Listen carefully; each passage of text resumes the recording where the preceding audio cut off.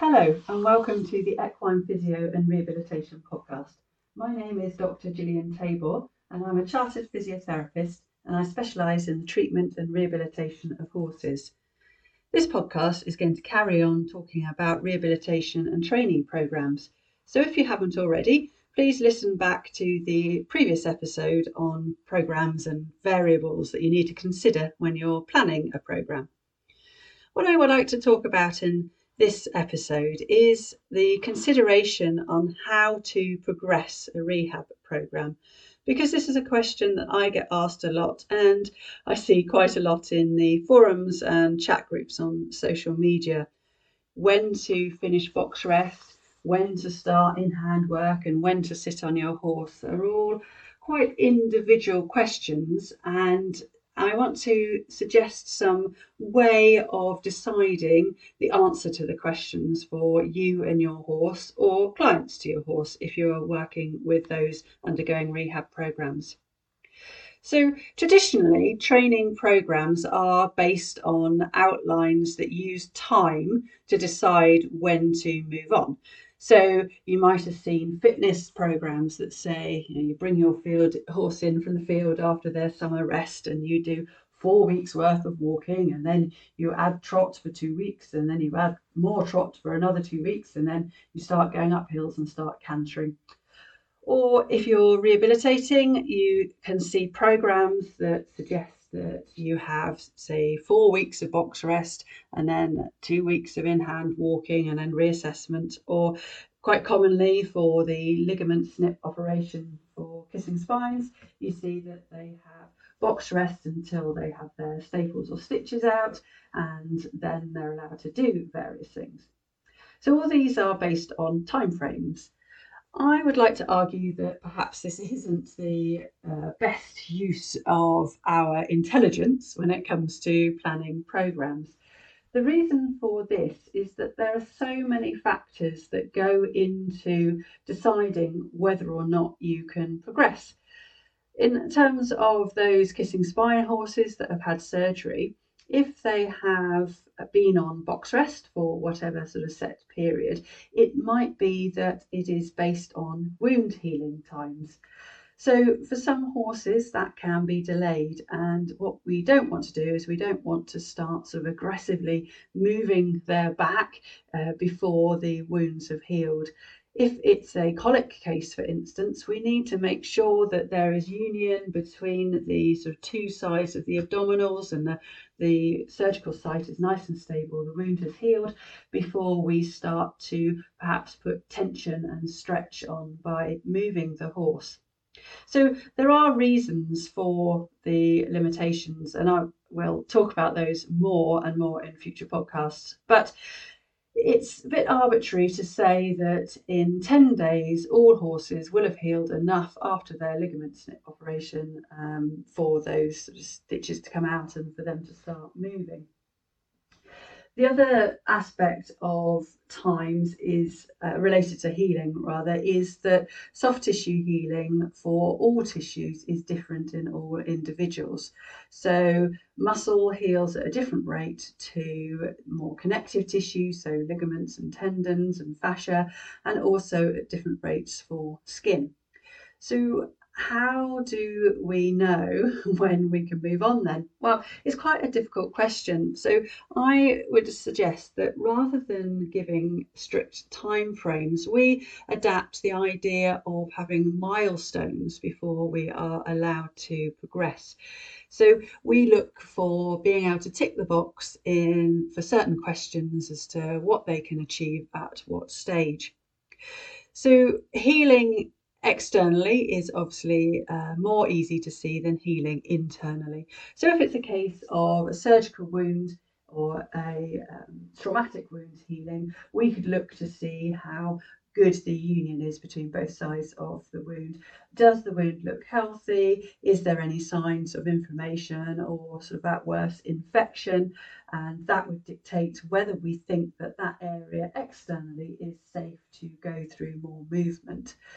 I'm a physio, I'm not a vet, and therefore, I'm not giving specific advice on wound healing, but when it comes to wound healing, we don't want to create too much traction on both sides of the sort of the area, because that will delay healing. But actually, a little bit of movement is going to be good for the area. So we have to be sort of cautious, but careful, and be sensible about that. But what we can't see is what's happening internally, and this is very difficult to judge. If you have inflammation and you have swelling internally, then that can obviously protrude externally. And so we'll see that as enlargement of the area, thickening of the area, and potentially sort of heat. And, if it was a human, we'd see redness and we'd see bruising. But obviously with the hair coat of the horse, we can't see that. But swelling is quite a good gauge, and we can be objective in how we measure that. So there is a nice study that looked at using a tape measure to wrap around a fetlock to look at the amount of swelling, and that could be used as something objective if you've got a lower limb injury. Taking photographs and using measurements from scale is another objective way of measuring how much swelling you've got. But when it comes to spinal regions or more body areas, that can be a little bit challenging. So perhaps we then need to think about other sort of factors that we can look into deciding whether we've achieved the milestone. One of the things that I look for all the time is pain, and that can be pain seen on the horse's face, so sort of expressions of discomfort through the eyes, through the muzzle, through the ears. And if it is even worse than that, then we'll get changes in behaviour. So bodily wise, is the horse moving normally around the box? Are they sort of depressed and stood at the back with their head down? Or are they, if it's sort of more acute pain, are they fidgety, kicking, looking around at the area? Then obviously that's going to be a really sort of big red flag for me that we're not ready to progress onwards, no matter what my written protocol says I should be doing at 2 weeks or 4 weeks. Pain can be more subtle. So I spoke about the face expressions, but what happens when you approach the area that is painful, or actually palpate around the area? You put your hands on and you have a feel around the area. So I'm not suggesting we go and poke anywhere that's just had surgery, but just a soft flat hand that's just having a gentle feel to see what the response is.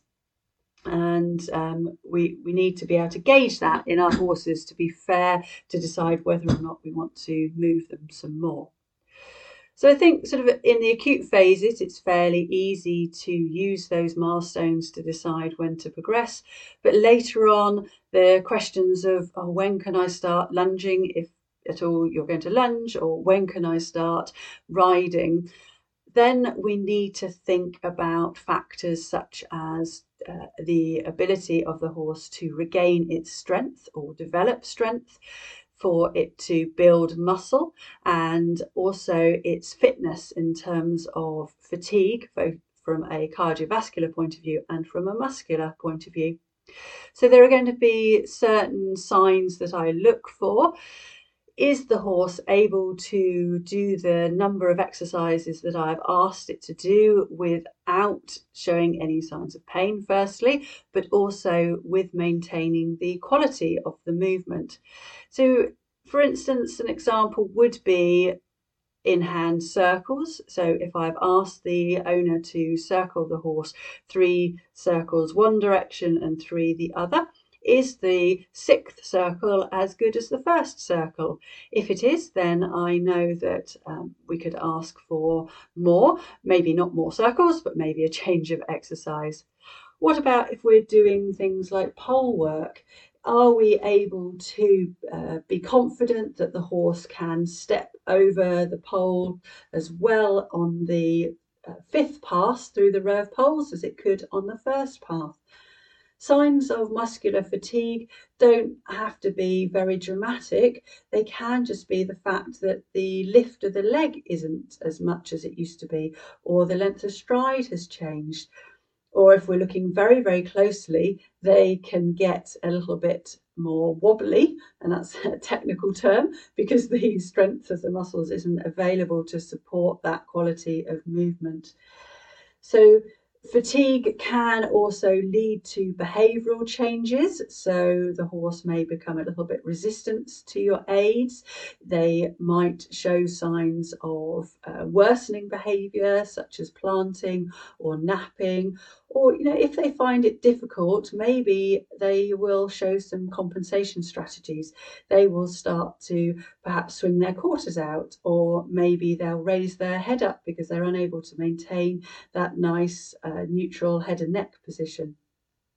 So as we go through our exercise programs, we need to constantly be assessing our horse with the idea in mind that we can have good days and bad days through recovery. And so we need to adapt backwards as well as forwards. So sometimes with our rehab programs, we need to think how we can regress the exercises if things aren't going to plan. And it might be that your horse just has a bad day, and that unfortunately doesn't sound very scientific or very objective, but yourself, sometimes you don't feel particularly motivated.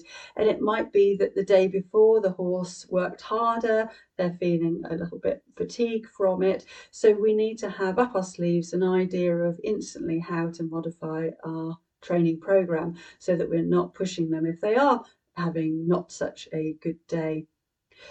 But the milestones should be achieved and sort of ticked off before we progress on to the next stage. And we want to think that we're able to do those, that whatever task it is that we think is a sort of pass for that section of the rehab program, we need to think that they're able to do those for a few days sequentially before we think about progression. Then the sort of hardest thing is to think, well, when are we ready to go back perhaps into competition? So it might be that you are training well at home, but competition potentially is a big step. So any sort of change from one step to another in a rehabilitation program, you need to break it down into micro steps. So say I have been jumping a few jumps at home and I want to go out competing. Maybe then I need to go and hire an arena and go out and just have a pop over a few fences, or go out and hire an arena and not jump, but actually test whether the horse can tolerate the travel, test whether they can tolerate the change of environment and able to maintain the quality of work without tension and without aggravating any symptoms in a different environment before I even consider going to have a lesson or even going to compete in show jumping. So it may well be that your rehab program says, yeah, after 6 months you're ready to compete, but unless you have taken all the steps to get that far, we are really not happy, or shouldn't be happy, to give you the go ahead to go and do that without further assessment. So really, in this podcast, I just wanted to make you think about the difference between timescales and milestones and see how that applies to your horse or your client's horses undergoing rehab. So if you've got any questions, then please get in touch with me. I'm on Instagram and Facebook at Dr. Gillian Table Physio. And also I have some online courses available at gilliantable.co.uk. So if you follow the links, and there's a contact form on there if you want to get in touch as well. So thank you for your time and listening, and I hope to speak to you soon.